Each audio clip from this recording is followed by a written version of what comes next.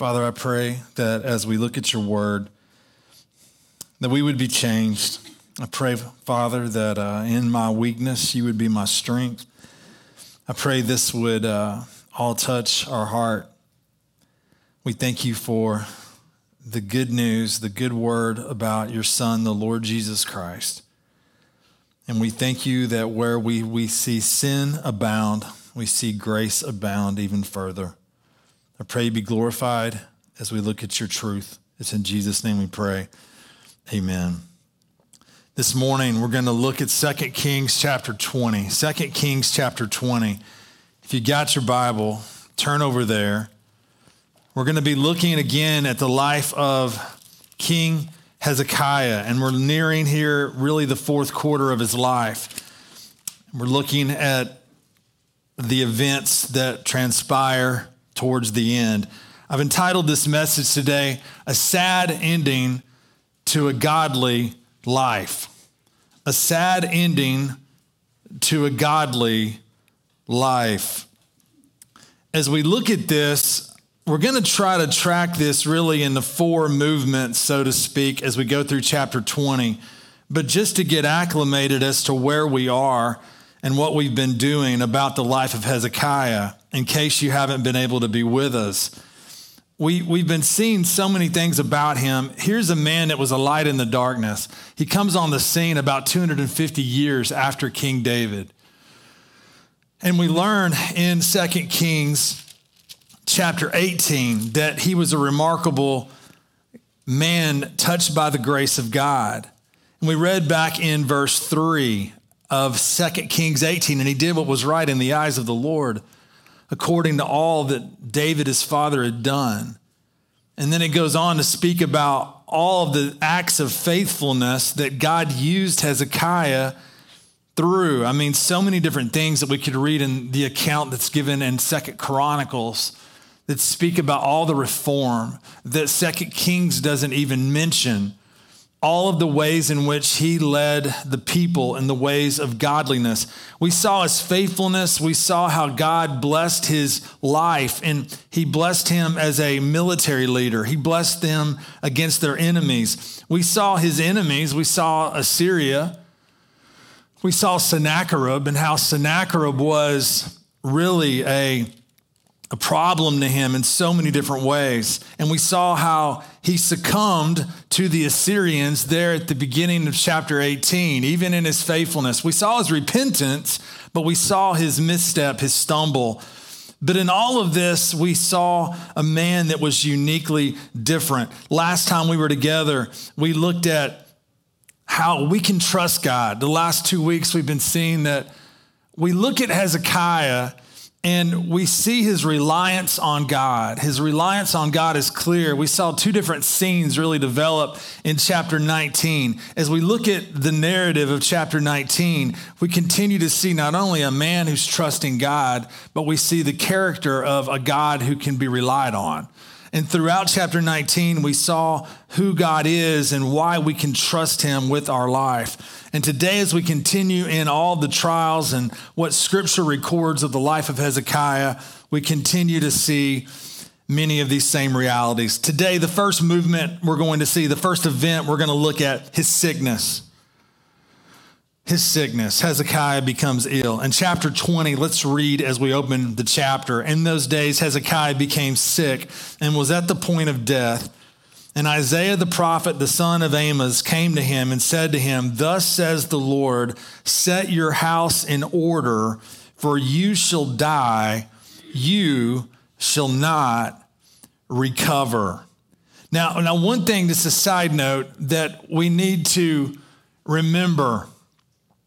We need to remember that in those days it's showing us that while this is moving in a chronological way, at the end of chapter 19, we see the destruction of the Assyrians. So it's now moving us back a little bit into chapter 19. So the movement, those words, as we'll see later on, because we read it, for instance, to jump ahead in 2 Kings 20, verse 6, as God responds to his prayer and gives him more life. And we're going to see how that works. He says, and I will add 15 years to your life. I will deliver you and this city out of the hand of the king of Assyria. And so we go, okay, what's going on here? I thought that, the king is dead. And now what is happening? I think what's happening is it's like it's moving us back a little bit into chapter 19 when his illness started. So he says in those days, as we look at his sickness, we find out he's sick, and it says in those days he became sick, was at the point of death. And again, Isaiah the prophet, the two main prophets, the main prophet throughout Hezekiah's life that we continue to see is Isaiah. Isaiah, one of the prophets to Judah. And what happens is Isaiah comes to him and says, thus says the Lord, set your house in order, for you shall die. You shall not recover. Those are sobering words. We all know the reality of death, but you think about Hezekiah, and we'll see his response. These words had to be shocking and had to be sobering for him to hear. And as we get started, as we think about Hezekiah's sickness, I want us to think about some realities about sickness and death. I remember years ago in Scottsboro, I was part of a chaplaincy ministry at the hospital, and there were several local ministers. And one minister that was leading it up, he had a meeting with us. And one day it became clear to me that we were on completely different planets when it came to sickness. He treated anyone in the hospital basically as an individual who had the option of either exercising faith and being well or not exercising faith and being sick. We do see in the scripture that sickness at times can be due to sin. Paul makes that clear. When they were abusing the Lord's Supper, at one point, he makes this statement in 1 Corinthians 11. He says, this is why many of you are weak and ill, and some have died. Those are sobering words, but the reality is, throughout the Word of God, we see how God uses suffering and God uses trials in our life to grow us into the image of Christ. And so where I would strongly disagree with my fellow pastor years ago was, okay, yes, sickness can be due to sin, but to make a statement that sickness is always due to sin is a dangerous thing to say.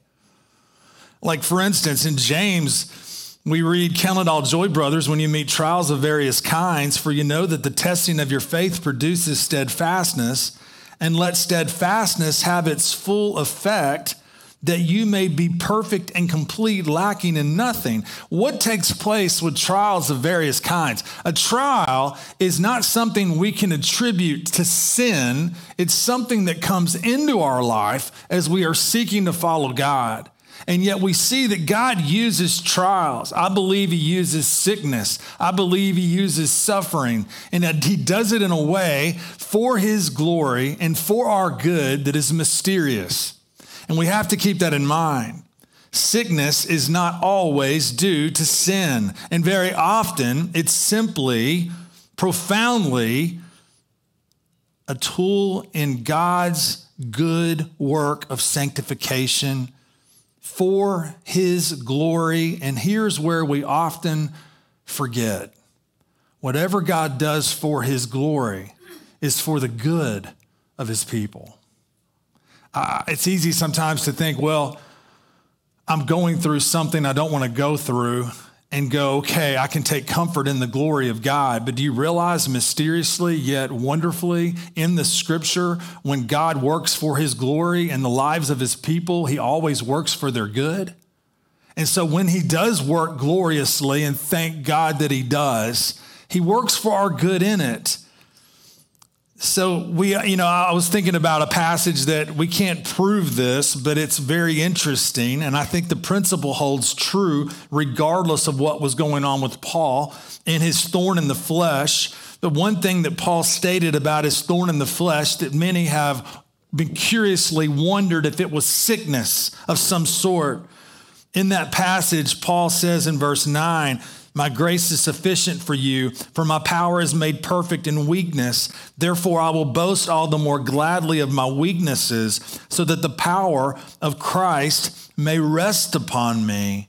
And then Paul says, for the sake of Christ, then, I am content with weaknesses, insults, hardships, persecutions, and calamities. For when I am weak, then I am strong.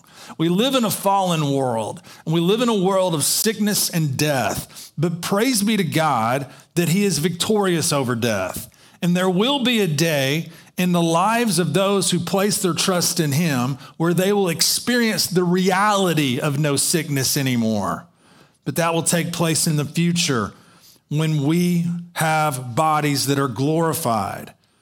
And yet we find in all of this, God works mysteriously through sickness.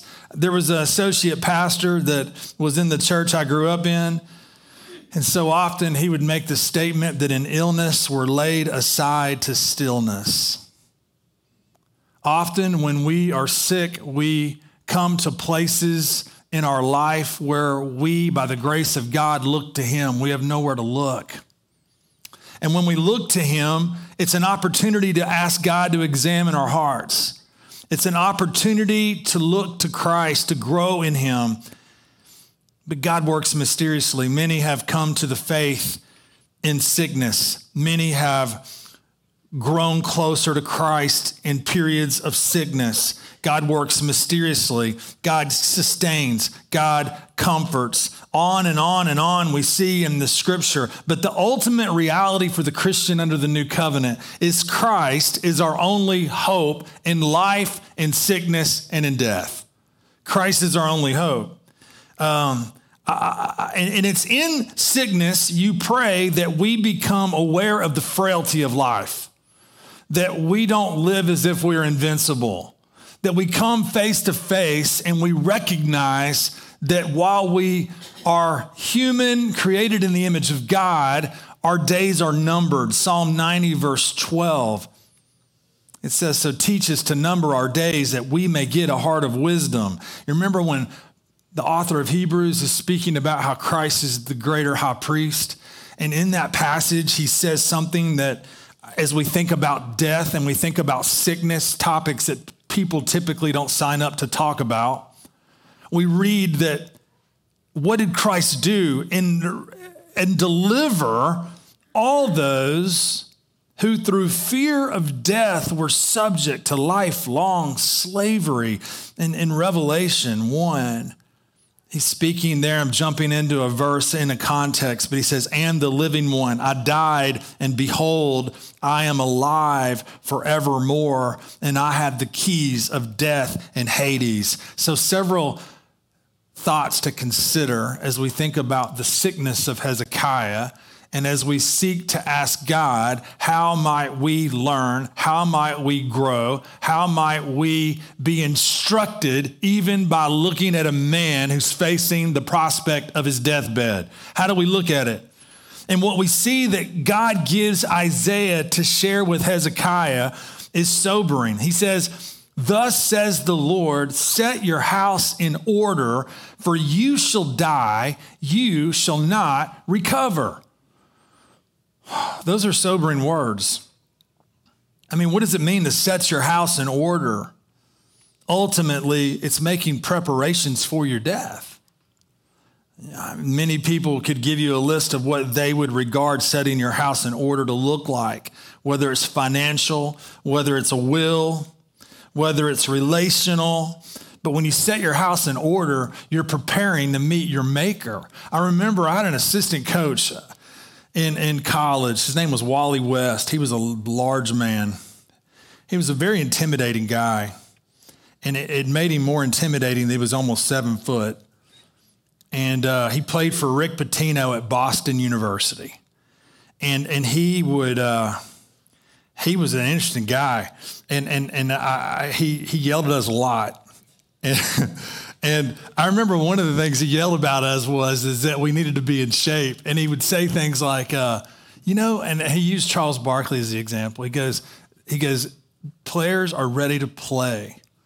You could wake them up at any time during the day and their bodies are ready to play. They're fit, they're in shape, they're always ready for the next game. And I didn't really like that example because usually when he shared that with us, we were being chewed out. But it hit me when I was thinking about this. It's like, okay, are you living with your bags packed?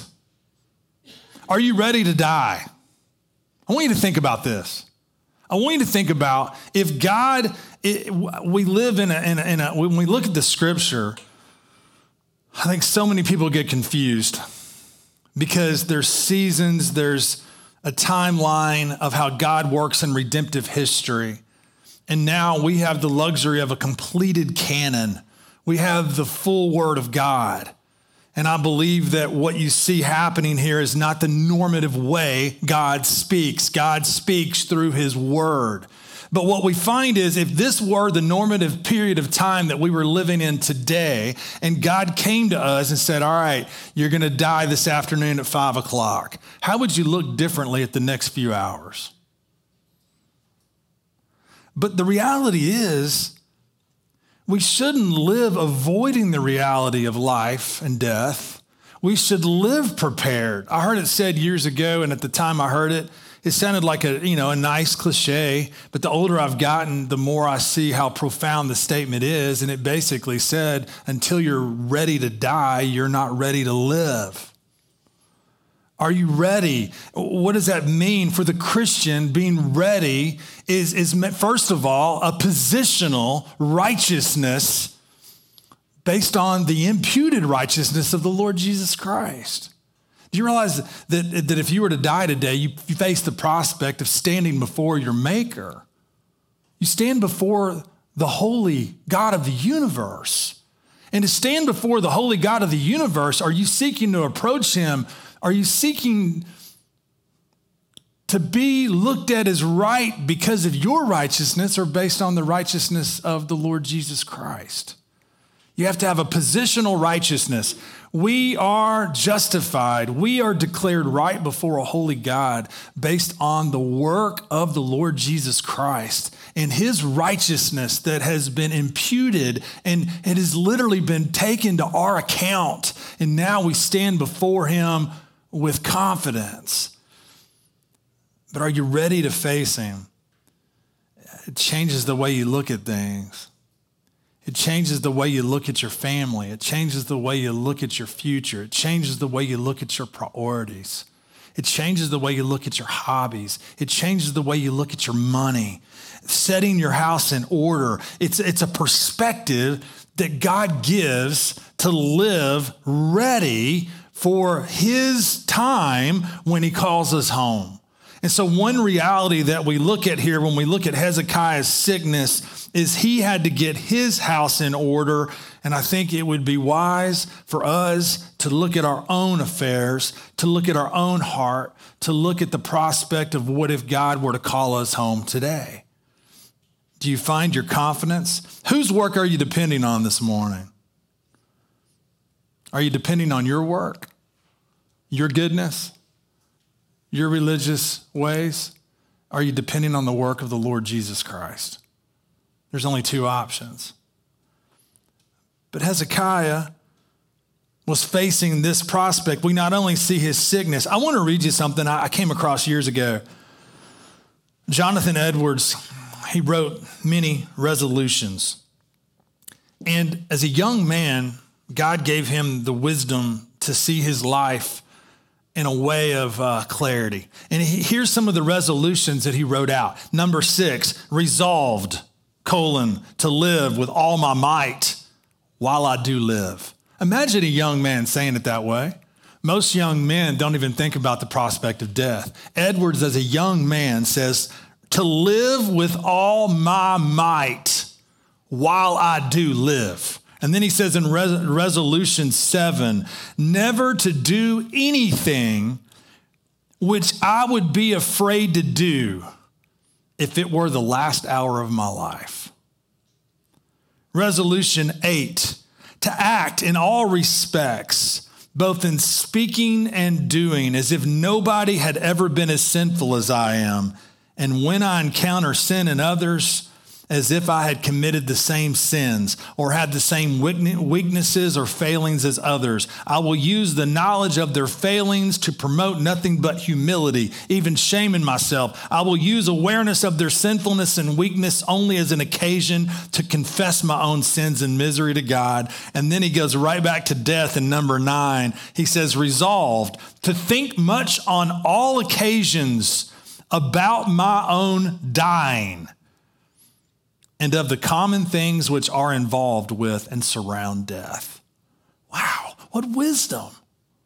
A man who sought to follow Christ with all his heart, and as a young man recognized how frail we truly are. So we see Hezekiah's sickness. Isaiah the prophet reveals to him, Hezekiah, set your house in order. You're about to die. But then we not only see his sickness, we see his prayer. His prayer.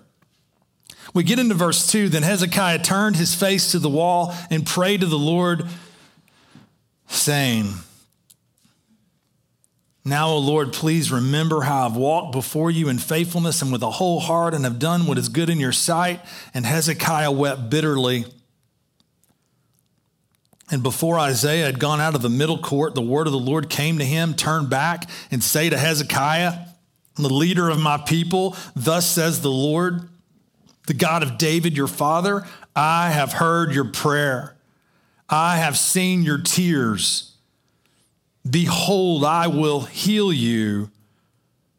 What takes place here, we look at this prayer, we see that God heals him from what we just read.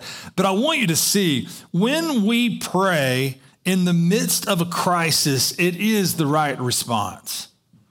When we pray in sickness, when we pray in blessing, when we pray in trial, when we pray in any place within our lives, it's the right response before a holy God. And I want you to think about a couple of other responses of kings within 1st and 2nd Kings. Actually, 2nd Chronicles and 2nd Kings. Listen to what it says about Asa in 2nd Chronicles 16, verse 12.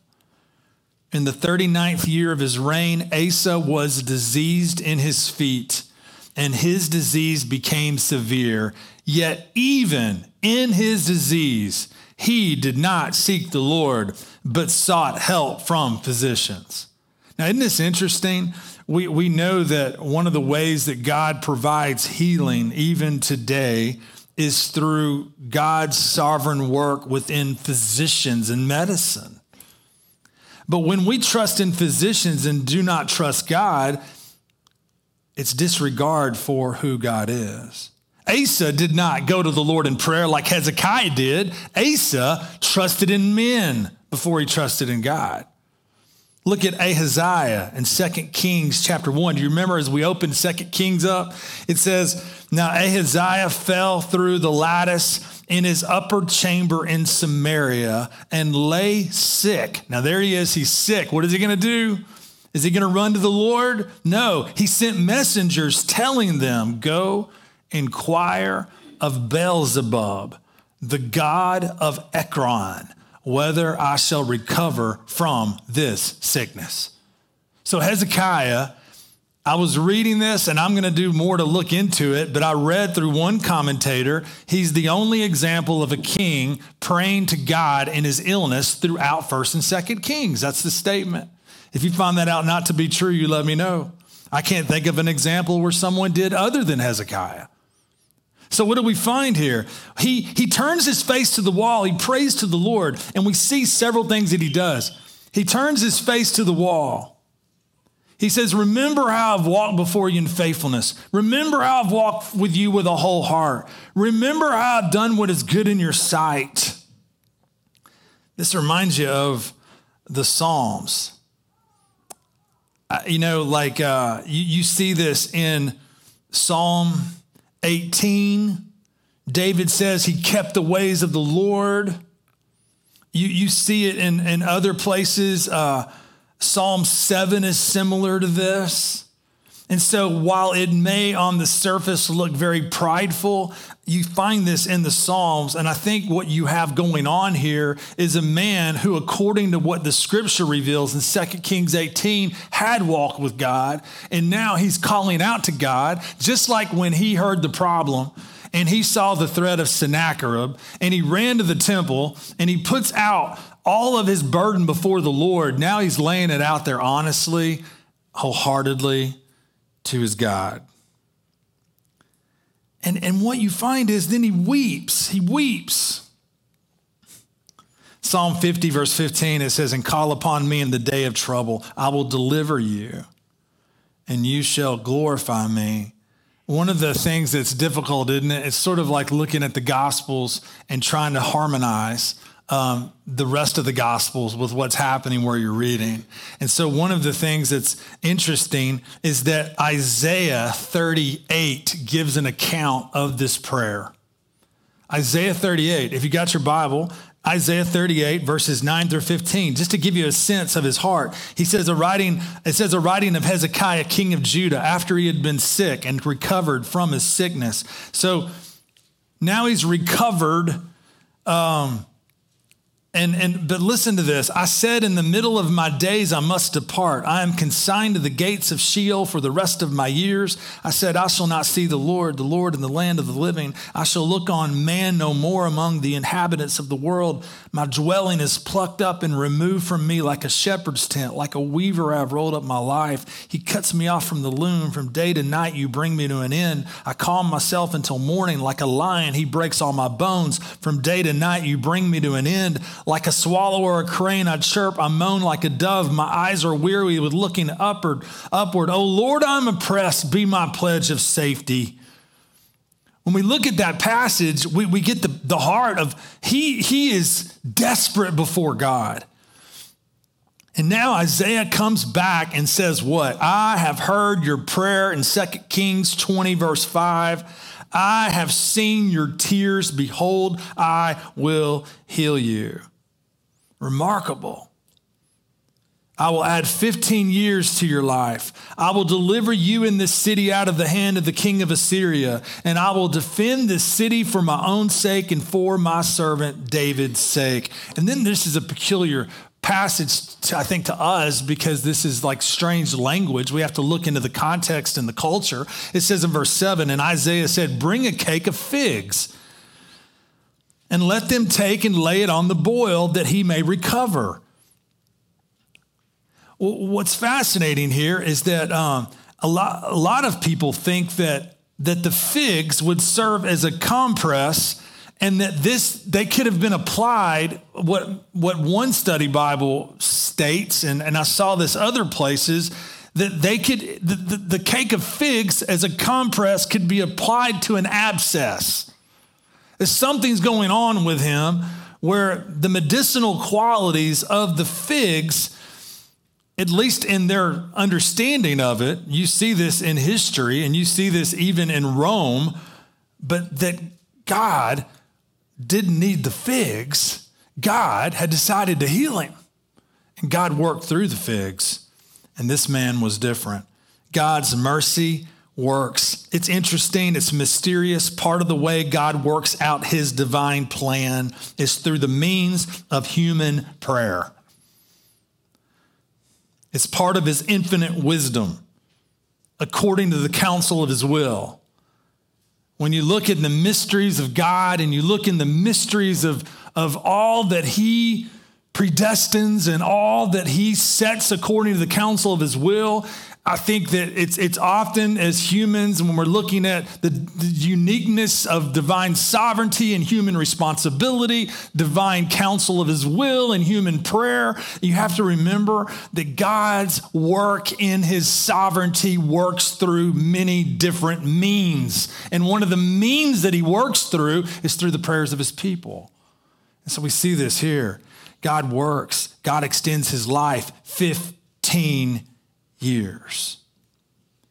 God has shown mercy on him. And look at what it says. "What shall be the sign," in verse 8, "that the Lord will heal me? The king is unwilling to believe the promise of a healing without a sign." You know, do you see this? he is thinking, God has real great mercy for him because he's like, okay, what's the proof? What's the reality you're going to do this? Verse 8, what shall be the sign that the Lord will heal me, that I shall go up to the house of the Lord on the third day? It's interesting.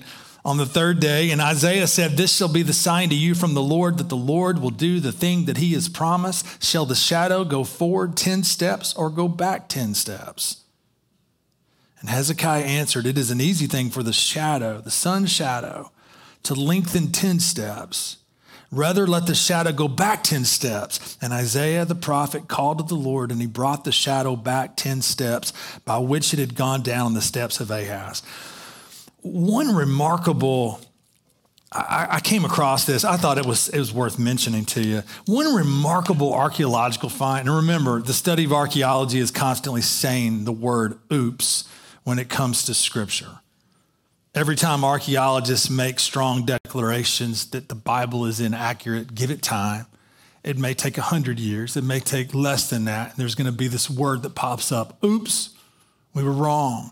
Because when all is known about what the world that God has created and the world that God provided for us and all that took place in history, everything that is known will line up with what Scripture says.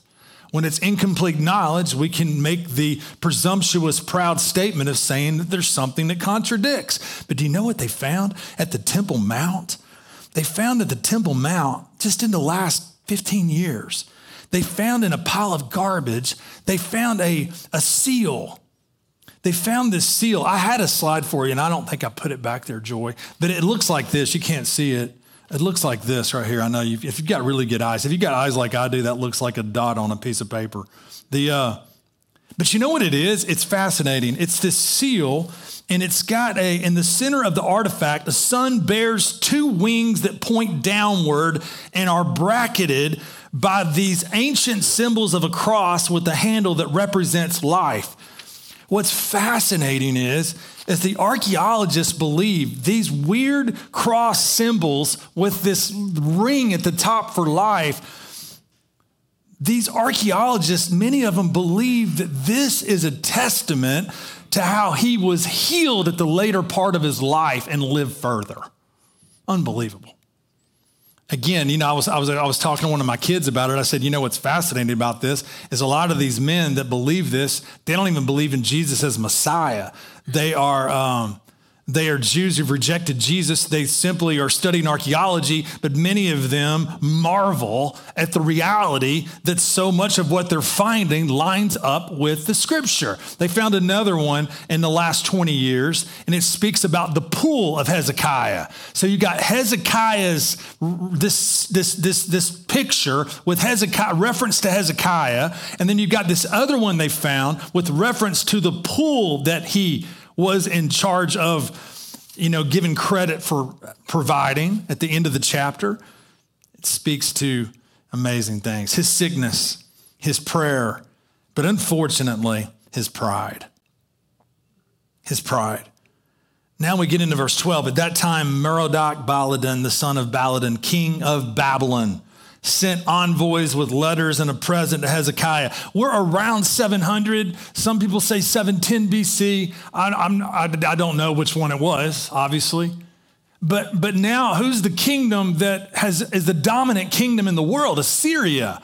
When does Babylon is going to conquer Assyria later on in the 600s, down around 612, if I remember correctly. And so here, Hezekiah makes the mistake, a sinful mistake, where he is going to look at Babylon as someone he can trust in his quest to continue to go against Assyria. And look what happens. He heard Hezekiah had been sick, so they go. When we look at this, he and Hezekiah welcomed them, and he showed them all his treasure house.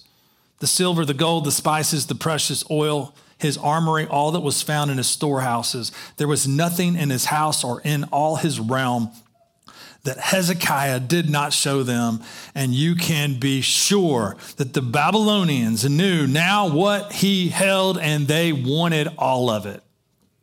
And they would get all of it in 586 BC. But 2 Chronicles tells us something that's going on in the background here. In 2 Chronicles 32, verse 25, but Hezekiah did not repay according to the favor shown him, for his heart was lifted up. Therefore, wrath was looming over him and over Judah and Jerusalem. There it is. If we act like we can't relate to it, we prove that we already are having problems with it. Hezekiah faced the reality of fleshly pride. Fleshly pride. His heart was lifted up. All through the scripture, we're warned about pride. I think the one that probably would resonate with us the most, because we hear it the most, Proverbs 16:18. Pride goes before destruction, and a haughty spirit before a fall. And in verse 14, Isaiah comes to him. What did these men say? And from where did they come to you? And Hezekiah said, they have come from a far country, from Babylon. He said, what have they seen in your house? He's honest. And Hezekiah answered, they have seen all that is in my house. There is nothing in my storehouses that I did not show them. Then Isaiah said to Hezekiah, hear the word of the Lord. Isaiah is a great example of a faithful prophet. A prophet is not to create words for God. He's to speak according to what God has revealed. So in this day, you look at the false prophets of Jeremiah mentioned, the false prophets mentioned in Isaiah. What did they do? They changed up according to the ear of the person they were speaking to in order that their words might be favorable. Isaiah says something very uncomfortable to Hezekiah here. And this should remind us, this is why when it comes to preaching and it comes to churches and it comes to where are you looking for in a church? Many of you will move from Scottsboro, you'll go to somewhere else. Many of you will change churches even while you're in Scottsboro, even if you're at this church. That's just the name of the game, right? It's just the reality. Where should you go? Not where somebody has some great gift of communication, but somewhere where somebody will be faithful to what God's word reveals. I really don't care about someone's great thoughts.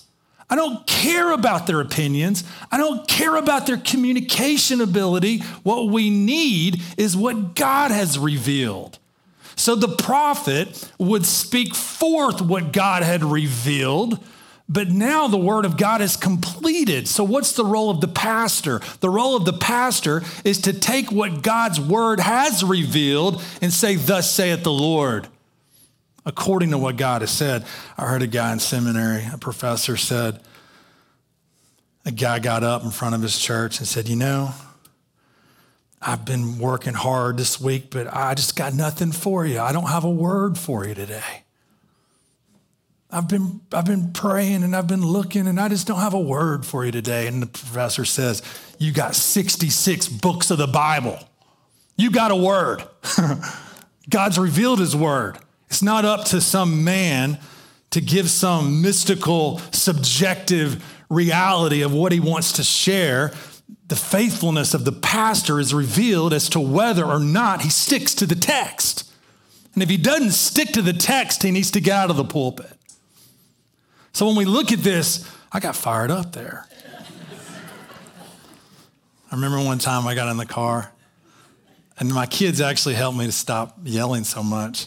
I got in the car and Luke and Andrew were little. And they said, Dad, you were yelling today. And I said, really? They said, yeah.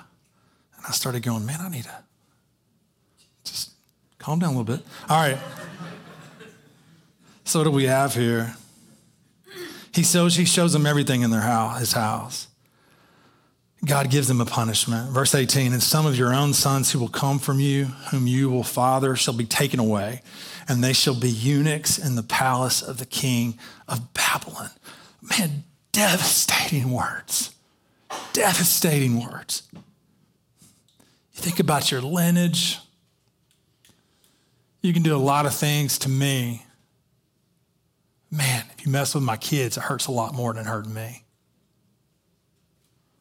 And Hezekiah, he hears that.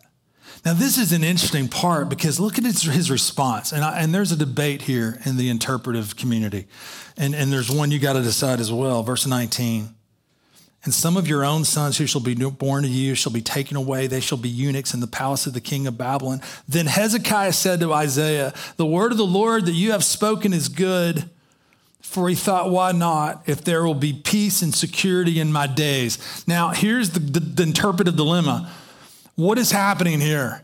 Is this a further illustration of Hezekiah's pride, where he basically is saying, well, you know what? It's not going to bother me, so I got all my time in my days. Is that his answer? Because some people say, look, this is another place of pride. I don't think it is. I think the fourth thing you see here is not only his sickness, his prayer, his pride, I think you see his repentance. And you say, well, why do you think it's repentance? It doesn't sound like repentance. Well, we got to consider the totality of what God's word says. And go to 2 Chronicles chapter 32, and let's look at verses 24 through 26. Notice what it says. In 2 Chronicles 32, 24, in those days Hezekiah became sick and was at the point of death. And he prayed to the Lord. This is the same account. And he answered him and gave him a sign. But Hezekiah did not make return according to the benefit done to him, for his heart was proud. Therefore wrath came upon him and Judah and Jerusalem. But look at verse 26. But Hezekiah humbled himself for the pride of his heart, both he and the inhabitants of Jerusalem, so that the wrath of the Lord did not come upon them in the days of Hezekiah. I think the most consistent way of harmonizing 2 Kings 20, 2 Chronicles 32 is to look at this, is that it was sobering, it was hard, but Hezekiah here is trying to see the good word of the Lord in his mercy. I don't see him as flippant. I don't see how you can merge each passage and see an arrogant heart, because in 2 Chronicles it states that as he was humble, God actually gave him mercy. It's a sad ending, isn't it? It's a sad ending. It's a sad ending, but I want you to think of something. I can tell you, and I've got limited experience with, as a pastor, of doing funerals and being around death. And there's so many other pastors that have had more experience in this, maybe to the size of their congregations or maybe the age of how long they've been in ministry. But I'll tell you this, one of the greatest encouragements ever when you go to meet with the family in a funeral setting is that if you ever hear of a man or a woman that has not walked with God in the last part of their life and they've shown pride and arrogance, it's so sad, but it's so refreshing when one of the sons or the cousins or the uncles or whatever will look at you and say, but you know what? By the grace of God, they were humbled and they asked God to forgive them. There's a sweetness in that. It's a picture of our frailty and it's a picture of the grace of God. You see, when we look at Hezekiah's life, we have to remember the way that he was described at the beginning of 2 Kings 18. He was described as a godly man. He was described as a faithful man. And even though in the tragedy of the decision and the tragedy of uplifting his heart, I believe what appears to happen according to 2 Chronicles is that this man, the grace of God was not finished with. And he humbled him one more time. He humbled him. So what do we do with this? Just some thoughts here. Closing thoughts. 3 takeaways that hit me personally. Number 1, consider your frailty. Consider your frailty. And that's in 2 different ways. Consider the frailty of your flesh. Consider the frailty of your flesh. Godly men and women still deal with their flesh. Godly men and women still deal with their flesh. And even under a new era of new covenant realities, we are warned about the devastating deeds of the flesh in our own lives. Take account of that. You know, are you walking humble before God, coming before him and asking God to expose you in his word, asking God by his grace to lead you and guide you in the word of truth? Because we have to learn from this godly man that even though he was a godly man, he still dealt with his flesh. We deal with our flesh. And if we are not careful, we will lose sight of how frail we are. I think sometimes we're astonished when people say, there's nothing good in me apart from Jesus Christ. I don't think some people really believe that. It's as if they want to be like, yeah, but I wouldn't do that, or I wouldn't do that. And you go, no, you don't understand. Apart from me, apart from Christ, left to my own wisdom and left to my own ways, I'm capable of anything. Consider the frailty of your flesh. Consider the frailty of your physical body. Thank God for the blessing of health. Many people in this congregation are sick right now. And consider the frailty of your body and learn from Hezekiah. If you're healthy right now, consider how frail you are. Don't take it for granted. Let it compel you to thank the Lord for the blessing of that. But live humble, live seeking God, put your house in order, live with your bags packed, live ready to meet your maker, live in fellowship with those that you now are not in fellowship with. You know, if there's any things you got to make right with people, don't take those things for granted. Go to them. Go to them. Tell people that you love them. Tell your kids what you would tell them if you had the opportunity once it was too late. Tell them now. Talk to them. Tell them how you care about them. Tell them what you want them to know about life. Look at the people that God has put in your path, that God has called you to disciple. Look at things differently because we have the luxury of, for whatever was written in former days was written for our instruction, that through endurance and through the encouragement of the scriptures, we might have hope. In sickness, draw near to God. Be like Hezekiah, not Asa, not Ahaziah. So number one, consider your frailty. Number two, consider your walk. Consider your walk. Colossians 2:6 says, therefore, as you receive Christ Jesus the Lord, so walk in him. So walk in him. Yesterday, one of my kids, I was driving and they were asking me about cruise control. And I was explaining to them what cruise control does. And I think I said, you got your foot on the gas, you put cruise control on, you take your foot off. Piece of cake. Spiritually, are you on cruise control right now? Isn't it interesting how it's a fleshly characteristic is to lose sight of God in the good times. Hezekiah ran to the Lord in times of trouble. One time he did in chapter 18, when he got tempted to rely on Assyria, but then he repented and then he ran to the Lord. We saw two different things he ran to the Lord on. But then it was like God answered his prayer, and rather than it compel him to a humble, seeking, desperate life, he became a little bit cruising, didn't he? He started just cruising down the road. He lost sight of God in the good times of his latter years. So we can learn from this. Be mindful of God's blessings. Pray and seek him during all seasons of life. And understand, there's so many things I'm hitting on here. Enduring well to the end is a mark of the grace of God. I want to encourage you. Some of you may be here today and you're overwhelmed because of sin. I want you to take hope in this.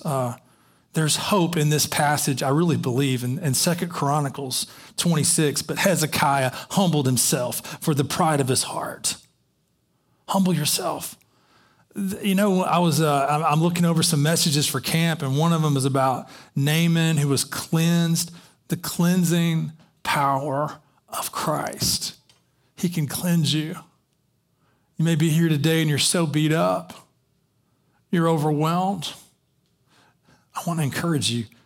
The cleansing grace of Jesus cleanses like nothing else in the universe. Christ can cleanse you. He can free you.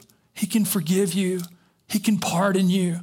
And when we look at this, we look at Hezekiah, we consider our frailty. We go, wow, we got to learn from this guy. Here's a guy who was a model of faithfulness, and then look at what happened. But then we go, no, not only that, consider my walk.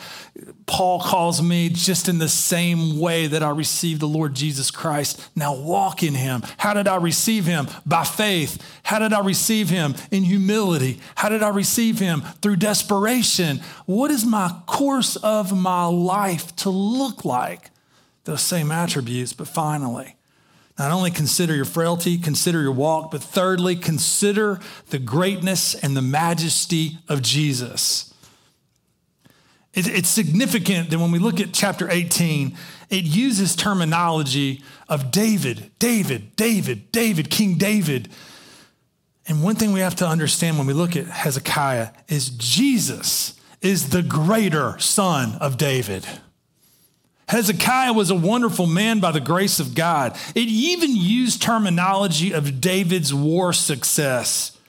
Same terminology is used in 1 Samuel 18 as it's used of the prospering of Hezekiah in 2 Kings 18. But what do we learn? We learn that while Hezekiah was the greatest king they had known in over 250 years, he was a man who was plagued by his own sin.